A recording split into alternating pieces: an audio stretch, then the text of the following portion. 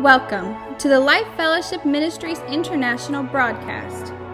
Our mission is to develop, maintain, and model personal intimacy with Jesus Christ. And now, join us for the Life Fellowship experience.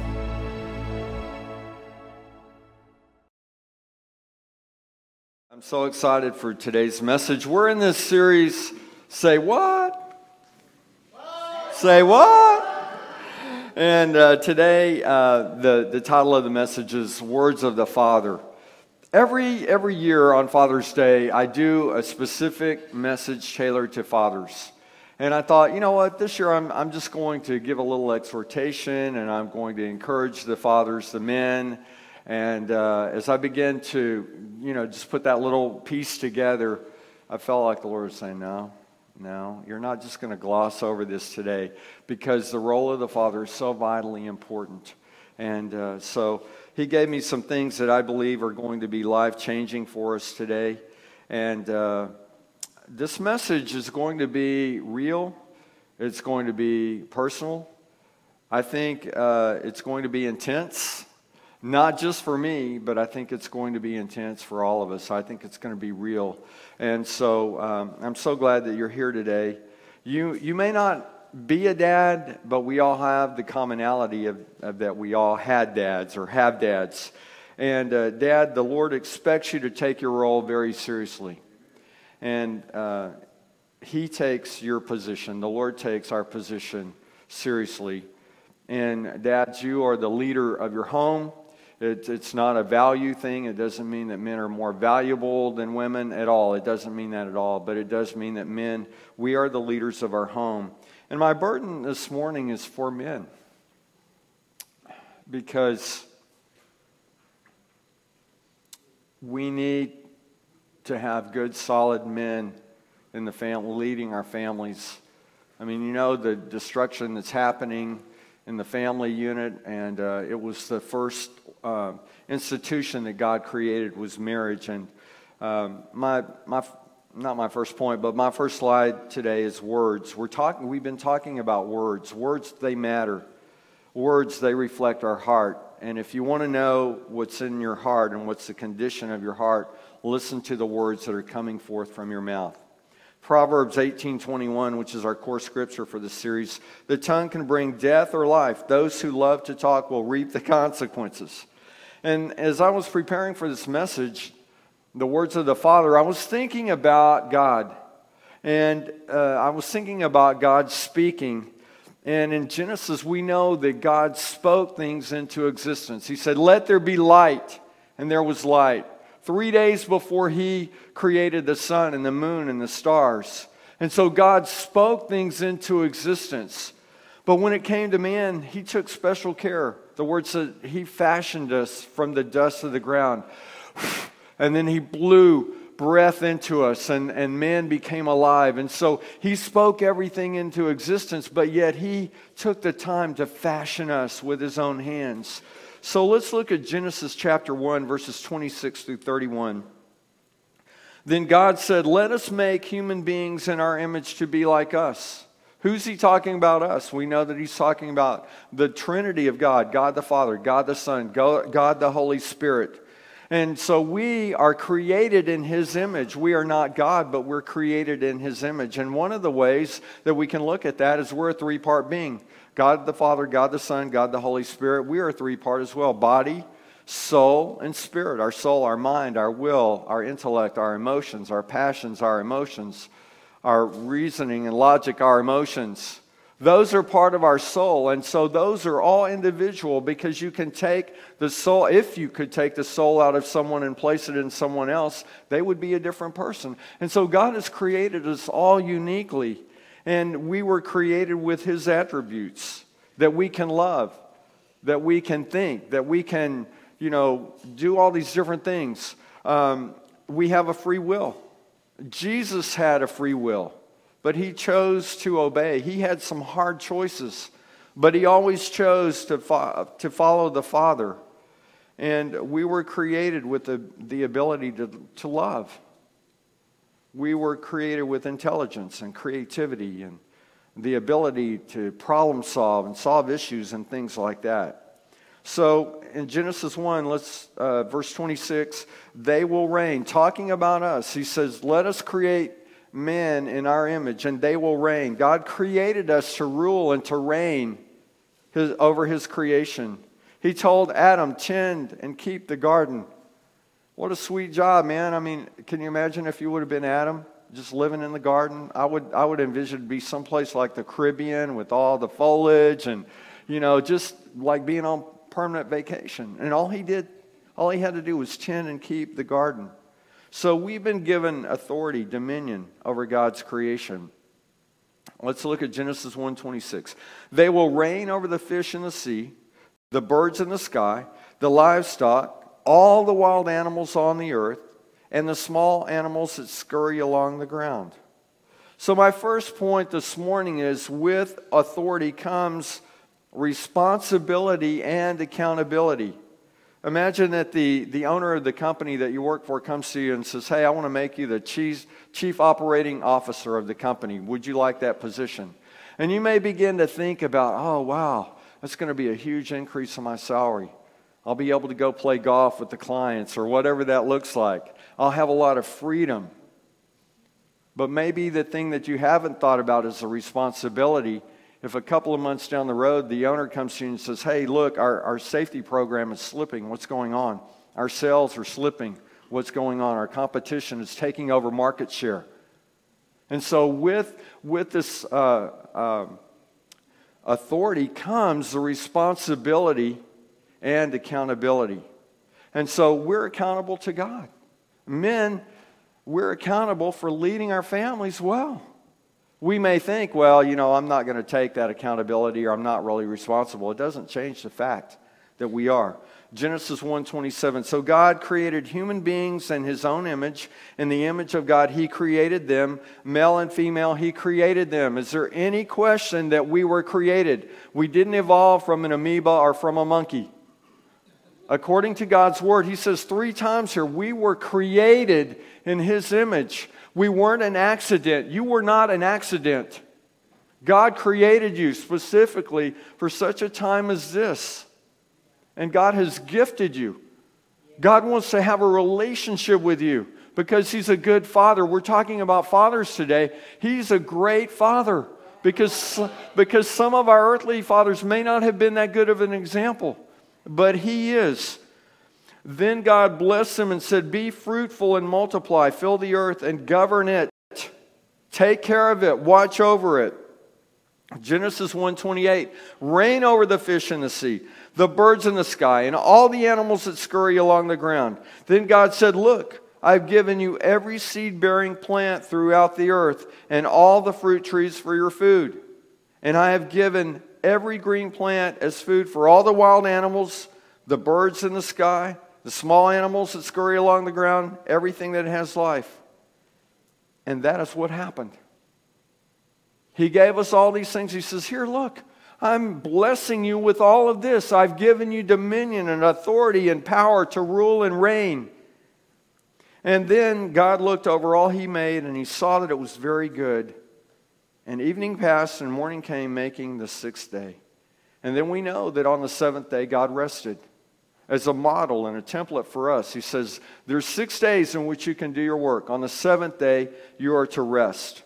And so we have the responsibility to watch over, lead, and protect our families, men.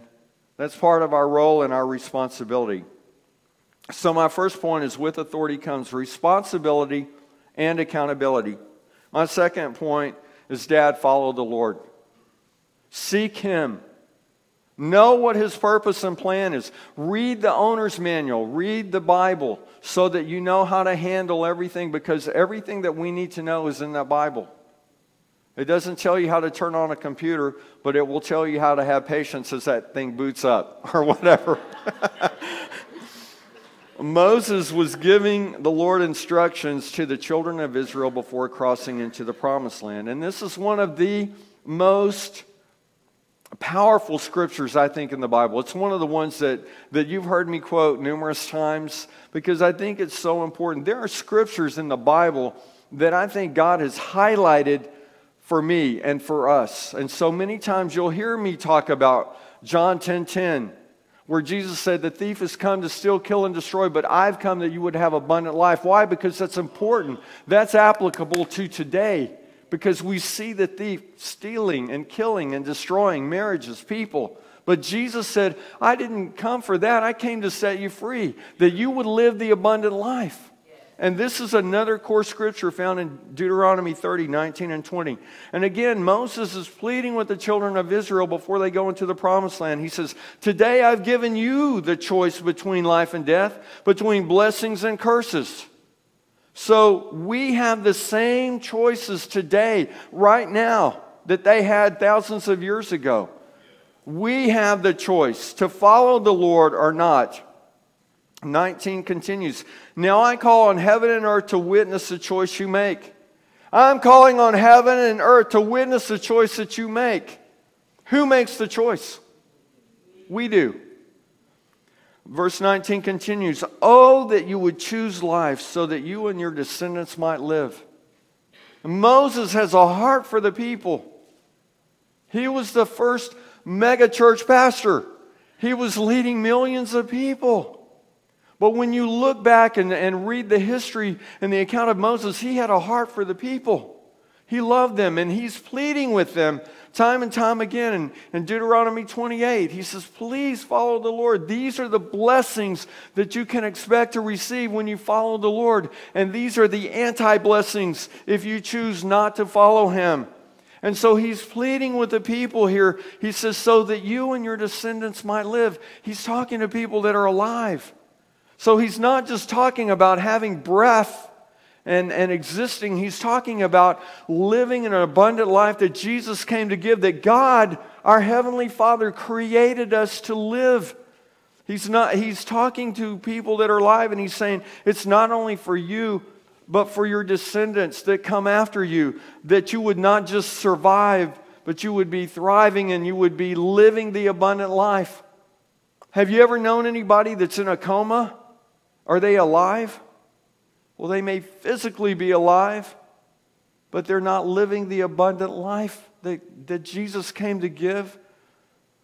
And without him guiding and leading our lives, I think we're just going through the motions. We're just going through life. But Jesus came to set us free, that we would live this abundant life.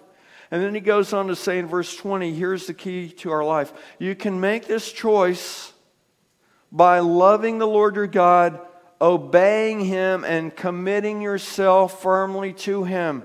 This is how you can make this choice to live the abundant life. Loving the Lord requires a personal relationship with him. And so that's why we talk about our mission here. You know what? To develop, maintain, and model a personal intimacy with Jesus Christ. Because this is not about just coming to a nice little service. It's about connecting with him. It's about him doing something in our hearts and lives. It's about this transformation process to draw us into this deeper, more intimate relationship with him. And that is the target for this church.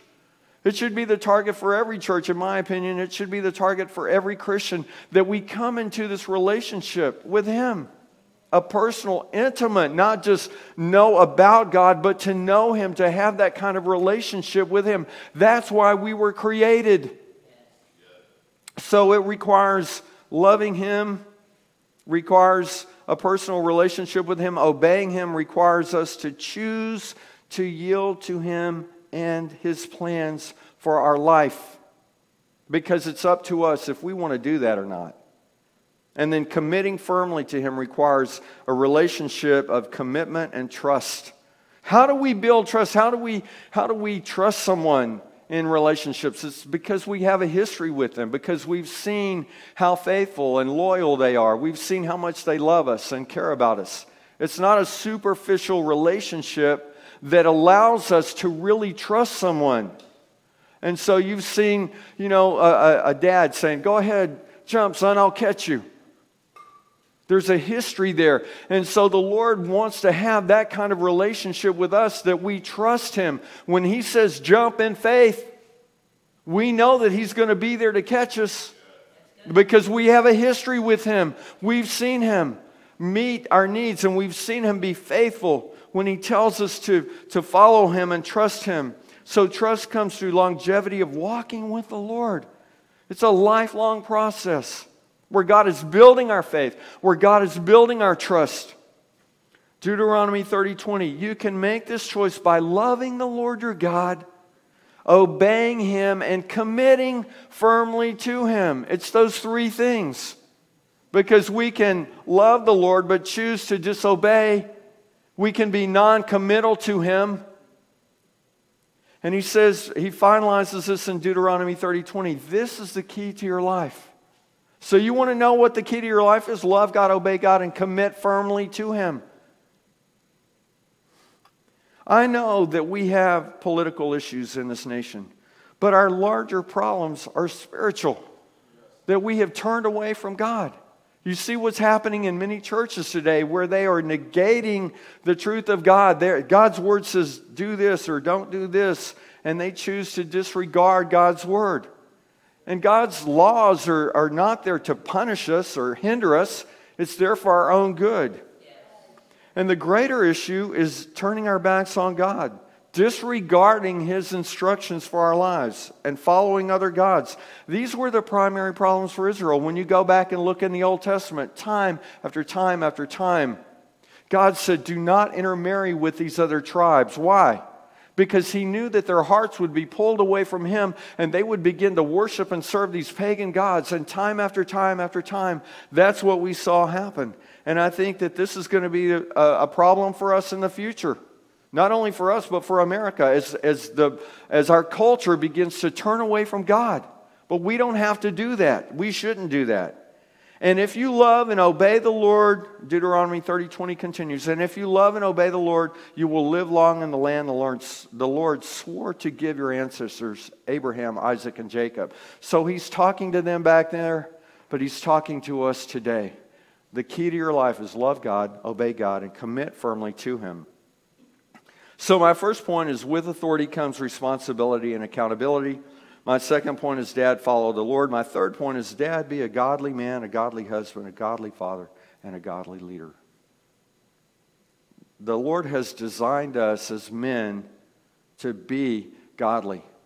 But that requires us as men to have a relationship with Him, to be the man of God that He's called us to be the husband that He's called us to be the father, to be the leader.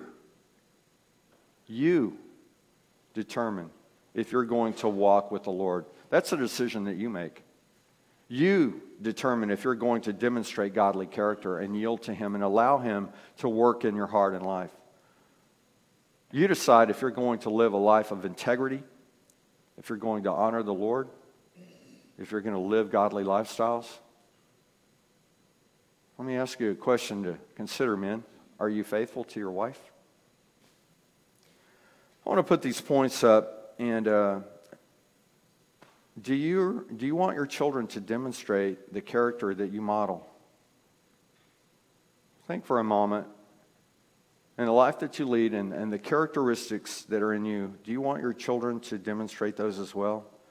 Do you want your daughters to marry a man just like you? Most likely, she will look for a man just like her father. She will look for a man just like her father. What are you modeling to your wife and your children and others? Is the Lord pleased with the way that you're leading His daughter, your wife? You know, there's a correlation between God answering our prayers and how we treat our wives. The Bible says that we need to honor and take care of our wives so our prayers are not hindered. You know what? Because He cares about His daughters. He's like, oh no, don't you be laying a hand on my daughter. Or your prayers are going to be hindered. Is the Lord pleased with the way you're leading His children that He loves and He's given you responsibility for? See, we think we own our children. We don't own our children. They are just given to us as stewards. And our goal should be to raise them up, to have godly relationships, and to have godly character and integrity. And let's see, how do children learn? There are 3 ways. What are they again? Example, example, and example. Dad, your words are critical. Dad, your character is critical.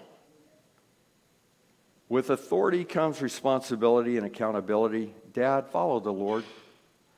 Dad, be a godly man, a godly husband, a godly father, a godly leader. One of the things that is eroding and corroding our society today is the family unit. Divorce is rampant, and I think that most of our problems that we have are because men have not fulfilled their role. They've abandoned the family. The bigger problem is that men don't have a relationship with the Lord, aren't being led by the Lord. Probably, statistically, most of you that are married in here have been divorced. And I'm not here to beat you up over that. I know that there's grace and mercy and there's forgiveness. We all make mistakes. But divorce was never God's plan. And most of you know that I'm married to a very strong woman. And I love her. She's great, but she's strong. And you know that she's told me, I'm not going to be weak so you can be strong. And that is true. And so, men, if you're married to a strong woman, you have to be a strong man. And that doesn't mean you're a dictator and you abuse your wife or anything like that. It just means that you need to be strong.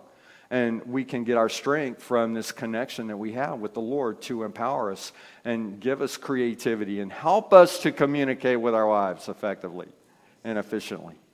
But we need the Lord in our lives. Marriage was the first institution the Lord created, and He intended marriage to be permanent. We know that when we get to heaven, we're not married, but I'm talking about here on this earth, marriage is to be permanent. And the sad thing is that 50% of all marriages fail.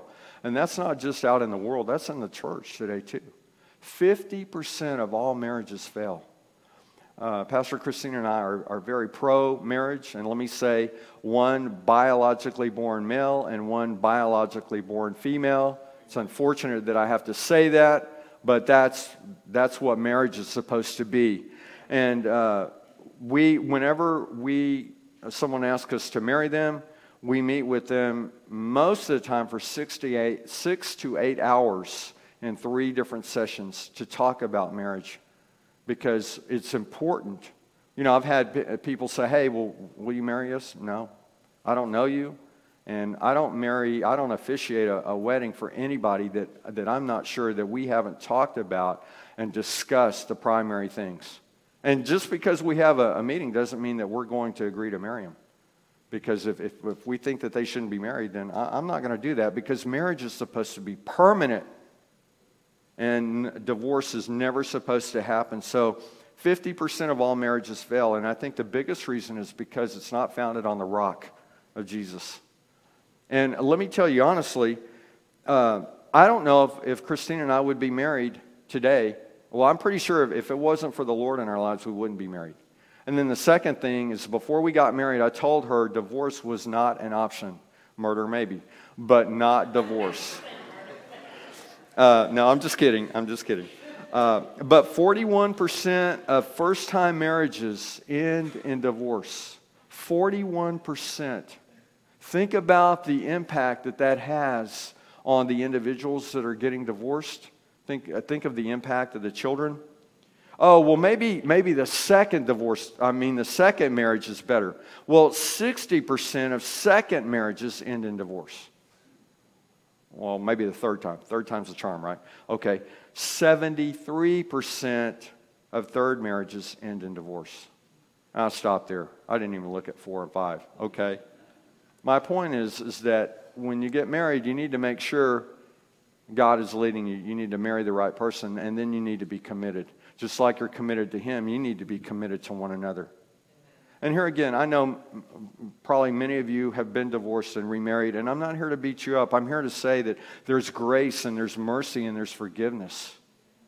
But our problem is when we turn away from God and disregard His instructions for our lives, for our marriage, for our home, there are consequences. This was compiled by the Department of Justice that I found. Fatherless Home Facts. Survey says many young men become rapists that are coming from fatherless homes. 63% of youth suicides are from fatherless homes. 63% of youth suicides are from fatherless homes. 72% of adolescents serving sentences for murder are from fatherless households.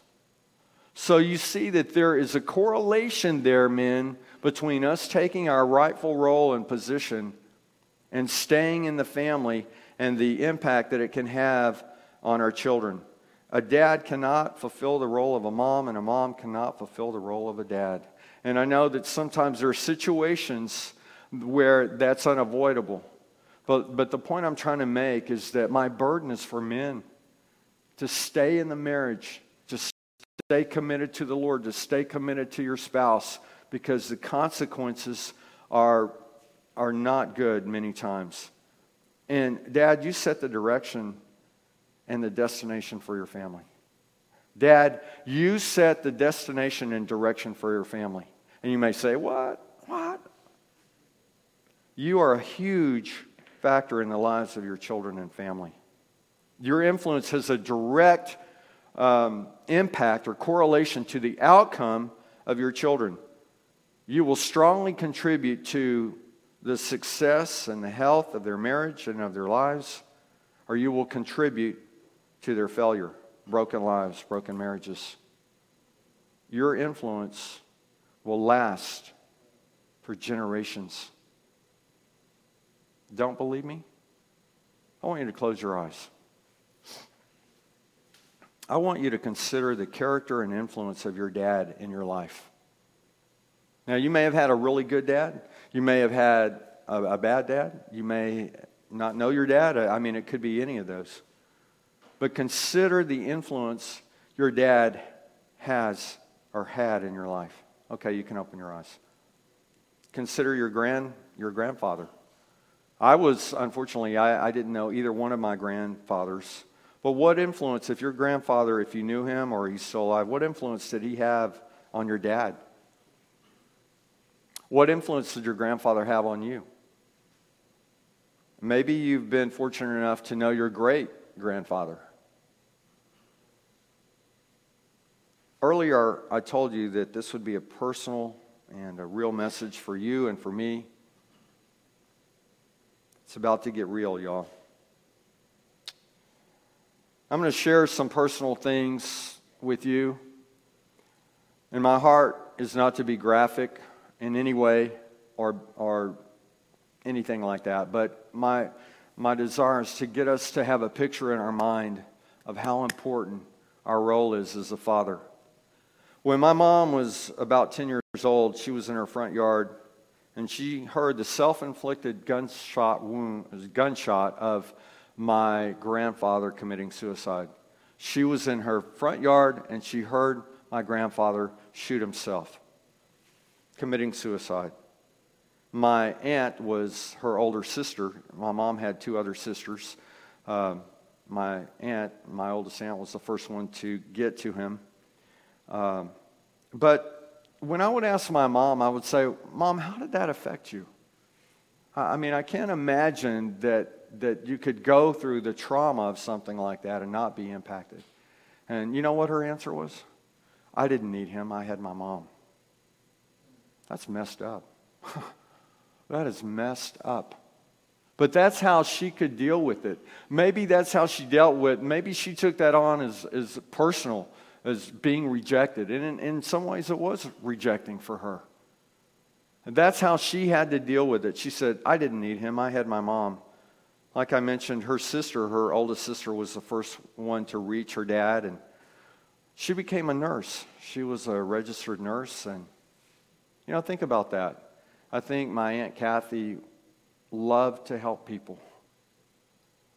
And, I don't know a lot of the background that was going on there with my grandfather and reasons for that, but my aunt loved people, and my aunt was very special to me. She married a man that eventually became a lieutenant colonel in the Air Force, and they were very affluent. They had a beautiful home. I remember going there for Christmas, and they always had nice cars, and my cousins always had cool toys and cars and stuff. But from what I understand, my grandfather was a womanizer and an alcoholic, or drank a lot. And the man that my aunt married was a womanizer and an alcoholic. And I guess he had multiple affairs, and he got this woman pregnant, and the woman was going to have an abortion. And my aunt begged and pleaded with him, please do not do that. We can adopt this child. We can raise this child as our own. But I think the abortion happened anyway. Now, fortunately for me, my mom didn't follow that trend. She married a godly man who was a good father to me and always provided for us. But my dad lived with my aunt and uncle, this one that found her dad, and he became very good friends. They were like brother and sisters, really, and he was very close to them. But my aunt told my dad at one point in time that she was going to commit suicide, and he didn't believe her. And I remember when I was probably about 8 years old, we had gone out on my dad's birthday, and we'd spent the day together, and it was a beautiful day, and we got home, and there was a phone call that my aunt had committed suicide on his birthday. And what I remember about the situation is we drove to San Antonio that afternoon or evening, and my parents told me that my aunt had died.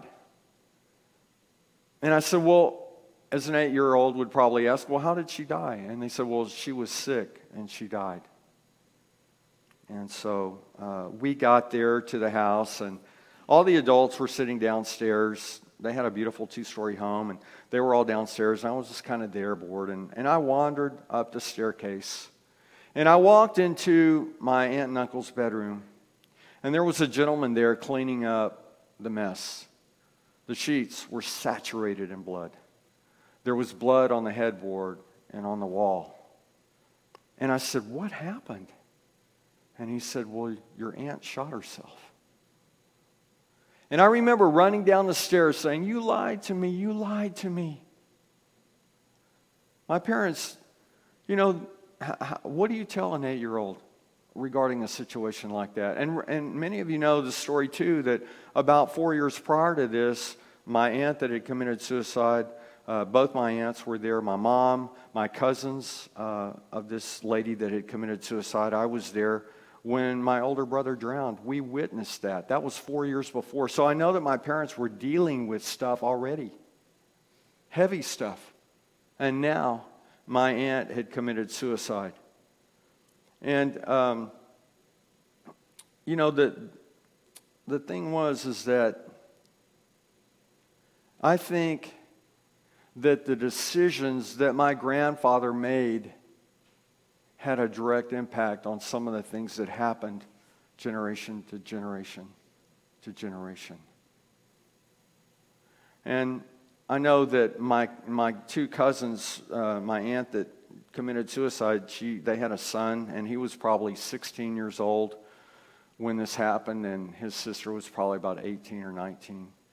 And the interesting thing about the story too was, remember, my mom's family was home when my grandfather committed suicide. And so what happened with my aunt, my cousin, and my uncle pulled up in the driveway, and they heard the gunshot. My cousin ran up. He was the first one up there, and I don't know what that situation was like. I'm sure it was horrible. But do you see the parallels? My grandfather shot himself in front of his family, basically. And she did the same thing.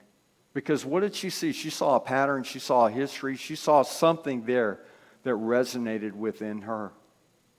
And, I think about my grandfather. I think about the selfishness of what he did. He was an only child. So my grandmother ended up taking in his mother. Can you imagine living with your mother-in-law for 30 or 40 years and being responsible for her? My grandmother raised 3 daughters. She worked 12 hours a day, 7 days a week, and never complained about it, to provide for her family because of what her husband had done and jumped on her.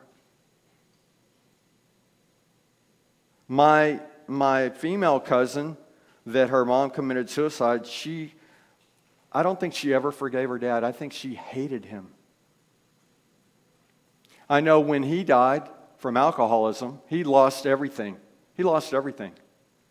And when he died, my cousin said she wasn't going to the funeral, and my mom talked her into it, said, you need to go. I think that's the only reason my cousin went. But I don't think she ever forgave her dad. And I don't know if there was sexual abuse there, or I don't know. But she never talked about her dad. She didn't say anything negative about him, but there was no love there. And when I think about all of these things, I think about, go back to my grandfather. What influence did he have directly on my mom, on my aunts, on my cousins, on me? That even though it was not a direct influence on me, it had an impact on me and my life, my cousins. How does an 8-year-old deal with that? How does a 10-year-old deal with that? And God never designed us to deal with those kinds of things. Yes, there are accidents that happen and bad things happen sometimes. Where does the insanity end? I think it ends when we come to this place where we say, Jesus, I need you in my heart and in my life. I need you to be the Father in my life. Because He can change the course of our life. Because given to our own devices, many times we will crash and burn, and we will do things that not only impact us, but generations to come. I'd like for you to bow your heads and close your eyes. Maybe you're here this morning and you're saying, man, I need to get my life right with God. Maybe you're saying, I knew the Lord at one point in time, but I've walked away. If that's you, just lift up your eyes and catch my eyes. Just let me know that that's you. Okay. Anybody else? There's no shame in that. This is a safe place, guys. This is what church is supposed to be about, where we can come into the presence of the Lord and be honest and real and receive from Him.